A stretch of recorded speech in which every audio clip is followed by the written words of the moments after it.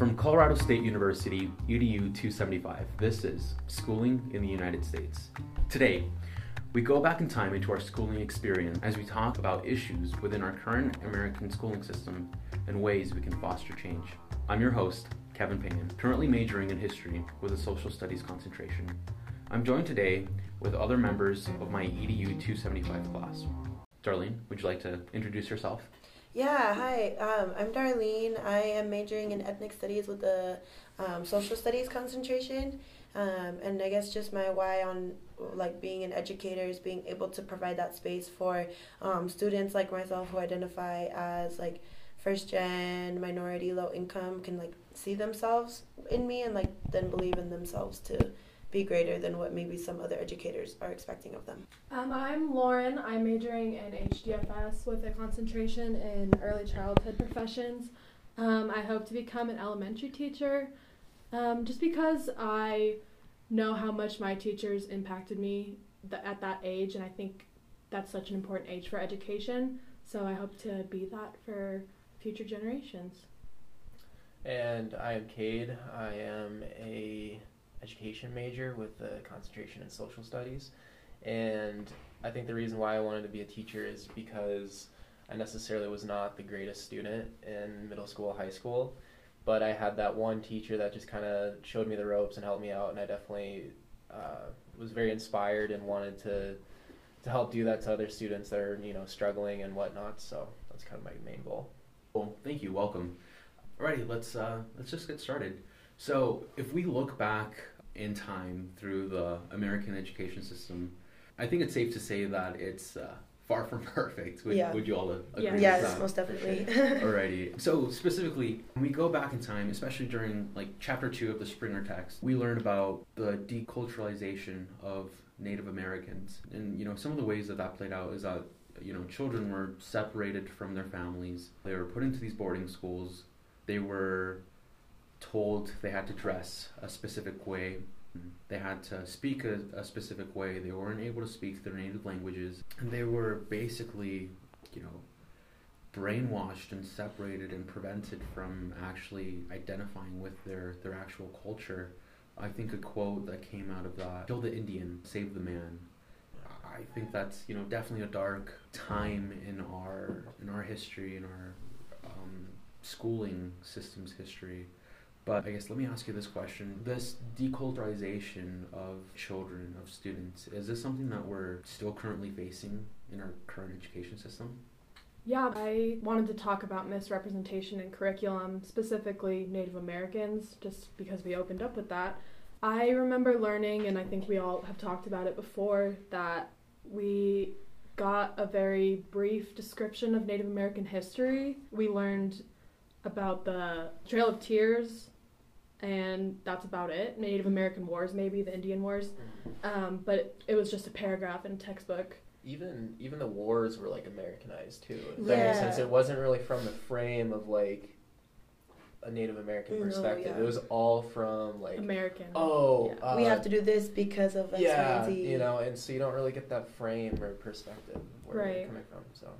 So Native American students do not see representation in curriculum, and it goes past just history. Literature is written from old white men's perspective. We read, Shakespeare, Kill a Mockingbird, just very not diverse readings, throughout our entire K through 12 years. And I think with the boarding schools, like Kevin mentioned, we didn't learn about this until we got into this class. I never even knew that was a thing. Mm-hmm. I never knew that was... I just never knew that it existed. I don't think I really knew the severity of the issue, too. Mm-hmm. It was how they would... Kevin said, that quote is just crazy to me, kill the Indian, save the man. But, the cutting of the hair... They couldn't sing their songs, mm-hmm. You know what I mean? They would get in trouble for singing their songs, in the dorms or whatever. But I think that was something that I took away from it. It was just wow, we're really actually completely stripping down of, people, Yeah, and I think for me, too, because I knew a little bit about him, and I learned a little bit more last semester when I took Native American cultural expressions, mm-hmm. but I didn't understand, how long it lasted. Yeah. What did the last one close in, 70-something? Yeah. So Yeah. like, Yeah, and like like a lot of the 70s, yeah. buildings are like still standing. Yeah. Some of them in California being like university places now, and like it's just so crazy to think that like I feel like as like majority culture, I feel like they're always like trying to downplay like the severity of things that happen. So like they try to downplay slavery and the civil rights movement and like all this and that. And I think that the boarding schools especially like it's something that has been like so pushed away that we believe it to be so long ago, when in reality like it's not that long it's ago. really My brothers were born in like the 80s, so like Mhm. to think that like my brothers like potentially could have been in those schools like had they Right. been open for a little bit more years, and like had they I think like- another thing too is like the healing process like that they're going through, and like they even kind of brought it up in Dakota 38. Mhm. It's like that was a long time ago, and they're still healing from it and like doing practices to forgive, you know. And I just think that's, you know, it's terrible, you know, that Yeah. we, you know, I agree. and it's just so overshadowed too, which is gross. But Yeah, and Yeah. I think especially too, like Lauren, I think you brought up a really good point, like the lack of curriculum, but then also too like the lack of just Native American students within our schooling system, because we do Mhm. push Native Yeah. American communities into their reservations. right, And so like I remember we talked about it in my high school when my one of my teachers was like, y'all think that this problem is over? And we were like, yeah. And they were like, how many like of your peers do you know identify as Native American? And we were like, what? And like we went to a pretty diverse high school, so like to imagine thinking of that and like how far removed they are, and then still not getting their proper curriculum Right. like in places that are like supposed to be designed for them, you know. It's just crazy to think about. right. Yeah, I'm actually looking at a statistic right now where there's actually only 4 states that include content about Indian boarding schools: Arizona, Washington, Oklahoma, and Kansas. I mean, Colorado has so many Native American tribes. Mm-hmm. It's just crazy to me that we don't talk about it enough or at all. Mm-hmm. So, I really enjoyed your quote about how, you know, within curriculum we learn about old, you know, white guys. yeah. Old dead white guys Yeah. is probably Right. more Like accurate. Englishmen, Yeah, you know. definitely. And actually, I was able to look back. So the person who actually, the quote originates from, the "Kill the Indian, Save the Man," came from Henry Pratt, which was the founder and longtime superintendent of the Carlisle Indian Oh, yeah. School. So Mhm. that's where the quote comes from. That was the first boarding school opened, I believe. The Carlisle Indian School. Yeah. So, you know, we talked about how, you know, Native Americans have been not equally represented within schooling curriculum, and so with that being said, it's like how do you change a teacher's mind, like during like Columbus Day, for instance? You know, you want to accurately represent history from Mhm. different perspectives, not just the quote dead old, you know, white men. Mhm. Yeah.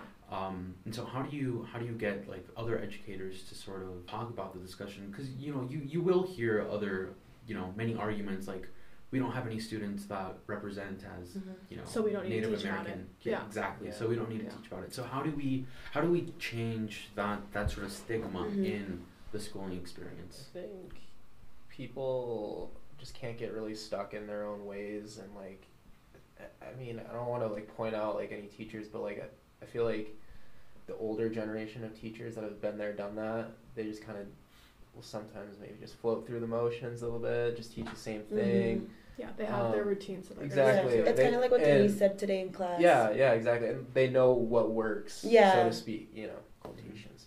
But, you know, I think just kind of getting them to maybe reopen their brains and be open to new things, be open to change, because school is always going to be evolving, you know. I think Mhm. it can't just be stagnant, so. I think also too. Sorry, Lauren. No, you're good. I think also too, like being able to like disprove some of the things that they already believe, right? Oh, So yeah. like the reason that people like, not everyone, but that like some people who like still acknowledge Columbus Day are like so adamant about it, where they're like, he found it. I'm like, he didn't find anything, you know, like being like he never landed in the United States, like what we know it to be. And so I think just being able to like first disprove that, and then Mhm. also too, I think a really big thing that like we talk about within the like multicultural Greek council that I'm a part of is we always talk about like you can't tell someone that you didn't hurt them, you know, like Yeah. so like trying to frame it in that sense, it's like you can't tell a student that like by celebrating Columbus Day you're further oppressing them. You don't have that right, especially as someone like who doesn't identify as like that member group. And even within that member group, like I know that specifically like being Latinx, like some people don't enjoy using the term Latinx, and I'm not going to tell anyone how to identify. That's just a term I'm comfortable with, and so that's what I choose to use. But like you can't, it's a lot of like being able to, I guess, comprehend to not invalidate others. Yeah. I think another really important thing is educating yourself as an educator. I mean, I know for me at least, I probably wouldn't have heard about a lot of the things we've heard about, like boarding schools, if I didn't take this course. And that's really sad. And I mean, I think it's really important for educators to be educated. I know that sounds silly, but I mean, I don't know. I don't think we get enough knowledge about other cultures. So yeah, I agree. I think it's very important that we acknowledge the fact that it's not just Native Americans that have been, disadvantaged in our schooling experience. Other minority groups have also, been affected. We got African Americans, Asian Americans, Hispanic, Latinx descent, and so we'll go ahead and dive into more examples of how minority students are currently disadvantaged in our schooling experience, and the type of barriers that they have to overcome to achieve this. We'll be back right after this break.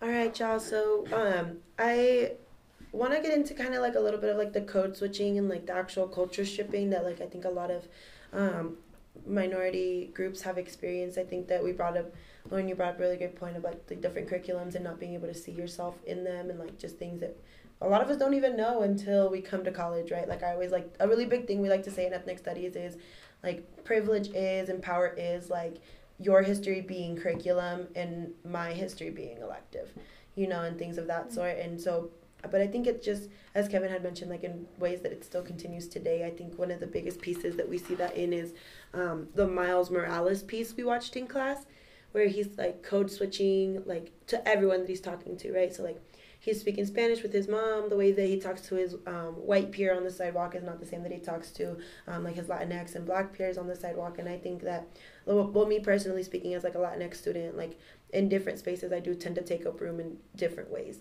Like it's not always the same way, but like how do y'all see that going about, or like how different cultures have been stripped due to that? Yeah, I know from personal experience actually.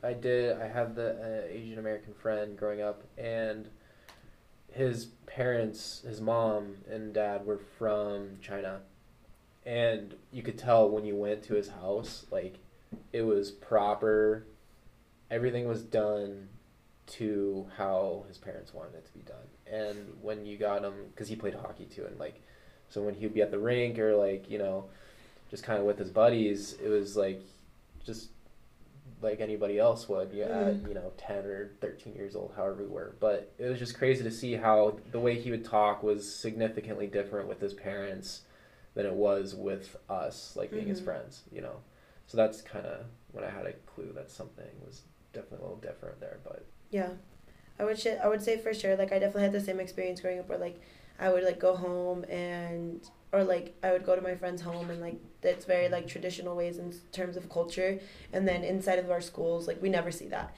like I don't see my friends like actively like maybe practicing their religion like every day in school like they would every day at home and things of that sort. And I think it's a lot of like, are we creating that opportunity to like do that? I know that specifically I had a friend who her family is Muslim, and her mom wears a hijab, and like I think her younger sisters do as well, and like she doesn't because she didn't want to get made fun of.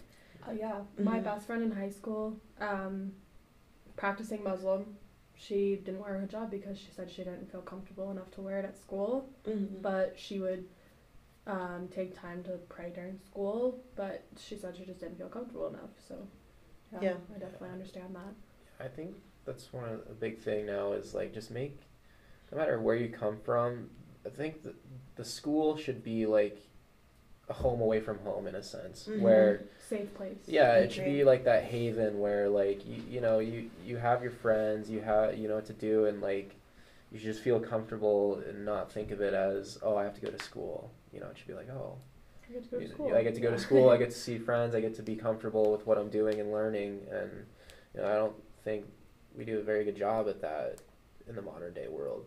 So Yeah, I agree, especially because like if you think about it, like there are kids who like are experiencing real life trauma like every day when Right. they go home. Like their school should be that one safe place, yeah, and like not being able to feel safe, like to practice your religion or to like embrace your culture or speak in your native language, like that I feel like can just be so draining on top of already like having to go home yeah, and like experience that right, like a different trauma. Being a minority myself, I do find myself code switching quite a bit. I actually never knew that there was an actual term for it before this class. But yeah, no, having to, speak a particular way when addressing like other Hispanic, Latinx, individuals. We usually have like this joke that whenever people speak on their phone, they always speak in their Harvard voice. It's very professional. Oh, I say very that too. white, It's like my customer service voice. It went to Harvard. Yes, definitely. And as we look back to week 7 of this class with the Springer chapter 3 text, I want to read a very quick passage. It was immediately apparent that most Anglo-Americans were not going to accept integrated educational institutions.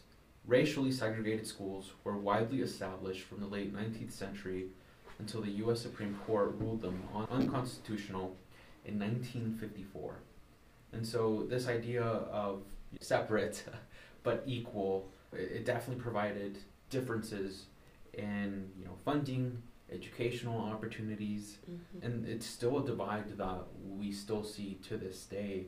I remember what I was gonna say. I think a lot of it too, when you think about like the different like racialization and how I wanted to tie it into like class, which is like what my piece is about, is that you have to think about it too. Like after schools were quote unquote integrated, our speaker that came actually talked a little about it. When schools became integrated, white schools actually, they, in order to not integrate, became private schools. So that way only students who had the money, who had the correct qualifications were able to go to that school. It created such an issue because only public schools were the ones who were forced to integrate with immediate action. We also know that like the immediate action didn't really happen. Like people didn't want to integrate. And so I think apart, like when you think about that too, and then all of the redlining that happens and still happens, honestly, even if it's still not like super apparent like it was back then, and how it just kind of like really put communities behind, like people, regardless of whether they were high income and were probably able to afford living in those middle class neighborhoods, were denied because they racially were a minority. And like when I look at it now, so I have a statistic where this is like percentage below the poverty line based on like race and ethnicity. For white people, 9.4% of the population is below the poverty line. For Asian Americans, it's 10.2%. We see a really huge jump when we then talk about our Black and Hispanic populations at 23.7% and 22.3%. So for some, double, nearly triple of what it is to their Black and Asian or white and Asian counterparts. And it's crazy to think about because that the racialized piece of class then really affects the class piece of education. It talked about here like how different schools are approaching education based on their income levels at school, and I wanted to get a grasp on like which I'm gonna read it, and then wanted to get a grasp on like what y'all felt and like what the communities y'all come from and like how you felt it impacted. But it says that students in low income schools were taught how to obey orders. They were not taught or encouraged to question authority or engage in critical thinking about the content or context of various texts they encountered. On the other hand, the more affluent schools allowed students to engage in deeply complex activities where they learned how to problem solve, build, and convey their positions and arguments, engage in critical thinking while showcasing their creativity. So, like, how do y'all think that affected, like, schools that you know or schools that you have seen, like, based on different classes? I think what I kind of go back to, I can't remember the date, but Christine was talking about her class schedule in high school, right? Where like it was already like pre-made just by her, social. You remember like her track? Her track. Yeah, she was tracked, but like what was it? Her husband, I think that was like completely different, right? think it was So- her was it boyfriend. her boyfriend at the time or Her something. boyfriend at the yeah, time. but I thought that was crazy where it's already like, not to say predetermined, but it is in a sense, and I think that's just something that I was completely oblivious to. Yeah. You know. This whole idea of like, we can already tell that college is not going to be for you, so Yeah. you're Yeah. going to be a Yeah. welder or a carpenter or a mechanic or something like that. Right. Yeah. Along those lines. which Trade. is- Yeah. Yeah, Yeah. You Yeah. know, you have to go into a trade school. College Yeah. just isn't for you, so we're gonna set you up to excel in that trade. Yeah, it's just crazy. Yeah, I can definitely like. Are y'all all from Colorado? Mm-hmm. Yes. Yep. Okay, cool. So like I grew up in Aurora, and there's actually 2 school districts that run through Aurora Public Schools and Cherry Creek Public Schools. And I literally knew friends who like school districting is so also very weird. That's a different thing. But like I also knew friends who like lived on one side of the street and went to Cherry Creek School and lived on the other side of the street and went to a Aurora Public School. And just seeing the disparities between that, like there were so many less options to take advanced placement for Right. college credit within, or just college readiness within the Aurora Public School districts. Like I talked to some of the people I knew who went to Cherry Creek, and they're like, "Oh, you don't have AP this and that at your school." I'm like, Mm-hmm. Yeah. "That's a thing." Yeah. I'm like, "That's available." Or like when people had to do like the baby project on like pretending to have a kid, Yeah. like students at my school couldn't afford the fake baby. Like they had like water jugs or flour bags where like people at other school could afford the fake babies, or their schools could afford to rent them Right. the fake babies, and just different things like that. Like I talked to some of my peers, and like those of us who come from like lower income schools like always feel as though we're playing catch up to Mhm. others, and I can't imagine like having my kids feel that way. Right. Yeah. I mean, I kind of did the same thing. So I went to Fossil Ridge, which is in the east side of Fort Collins. It's it's a rich school. It was some reason it was in my school of choice, but my sophomore year, I went out to Omaha, and it Mhm. was like this very, very farm high school. Like it was, I can't remember what the population was, but it was a small town, probably like 40 minutes outside of Omaha, and I just remember thinking the same thing. It was just like going from like a lot of money, like high school, so to speak, to like a very rural area. It was crazy to see, but it was also great because you kind of saw the 2 sides of everything, where it was like, I love how hard these people, like, I shouldn't say that, how hard everybody worked for, just to enjoy going to school every day. Whereas like kids back here were, you wouldn't even see them in class or at school Yeah. ever, but yeah, it was kind of the same sort of balance, but Yeah, mine was the same. I grew up in Colorado Springs. I went to Cheyenne Mountain. Literally, there was a highway dividing one of the richest districts in the state and one of the poorest, and it was just insane to me that I would have, like you said, I would have friends I would talk to, and I was actually on the other side. Mhm. I went to Cheyenne, and I just realized how many more opportunities I had Mhm. just because I lived on the right side of the highway. Yeah. It's just crazy to see that. Yeah. it's like the biggest drastic difference can be like the smallest landmark thing. Yeah. Right? You know what I It's mean? like, Like- oh, this one street. Yeah, Yeah. You're like kind of in my situation too. I was like in the very last corner for like school of choice to go to Fossil Ridge. Yeah. I was kind of upset about it. I was like, are you kidding me? I don't want to go there. I have to go there. Yeah. Yeah, I feel that. Yeah, like being on one side of the street as opposed to the other. And you just Mhm. here you go. You live here. You're a footstep away from this, Yeah. but this is what you have. Yeah, it's crazy.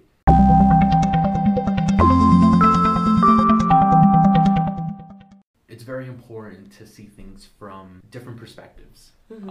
And one of the ways that we're able to accomplish that is by having meaningful dialogues, not just within the classroom, but within the community, within spaces like this among fellow peers, future educators, and students as well. It's very important that they're included in that conversation as well.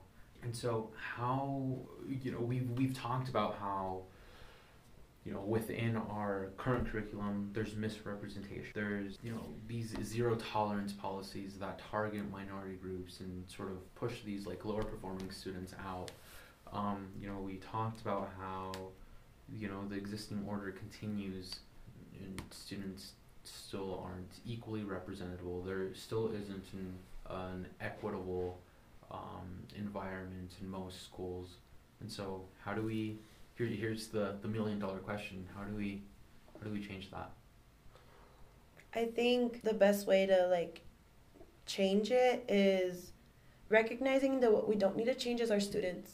We don't need to change our students.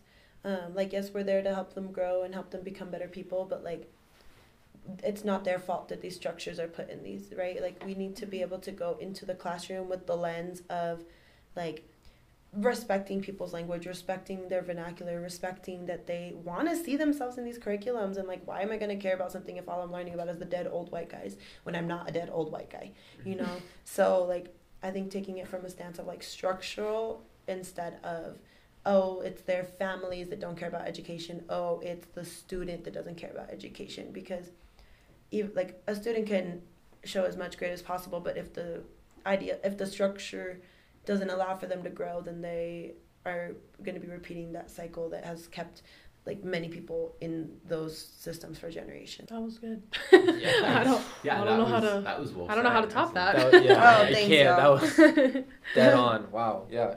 Yeah, no. But I think other examples that we've learned within classes, on top of dialogue, being able to offer, different books from different perspectives. Mm-hmm. Diverse reading. Yes, yeah. Diverse reading, excellent. Mm-hmm. We talked about acknowledging students of different backgrounds and cultures, religions.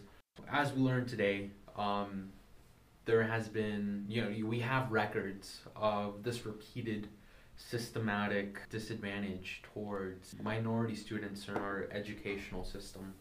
And so, as we looked back with, Native American boarding schools, the times of separate but equal, we see how, some schools continue the existing order.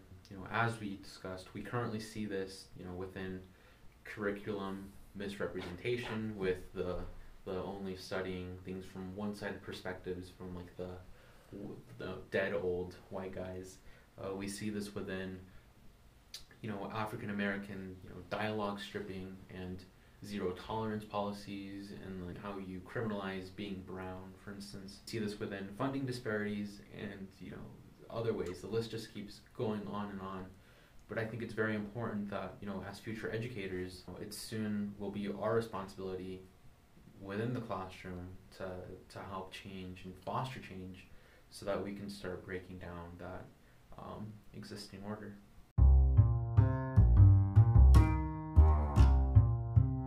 And so I think that pretty much wraps things up. Is there anything that you would like to add in before we call it?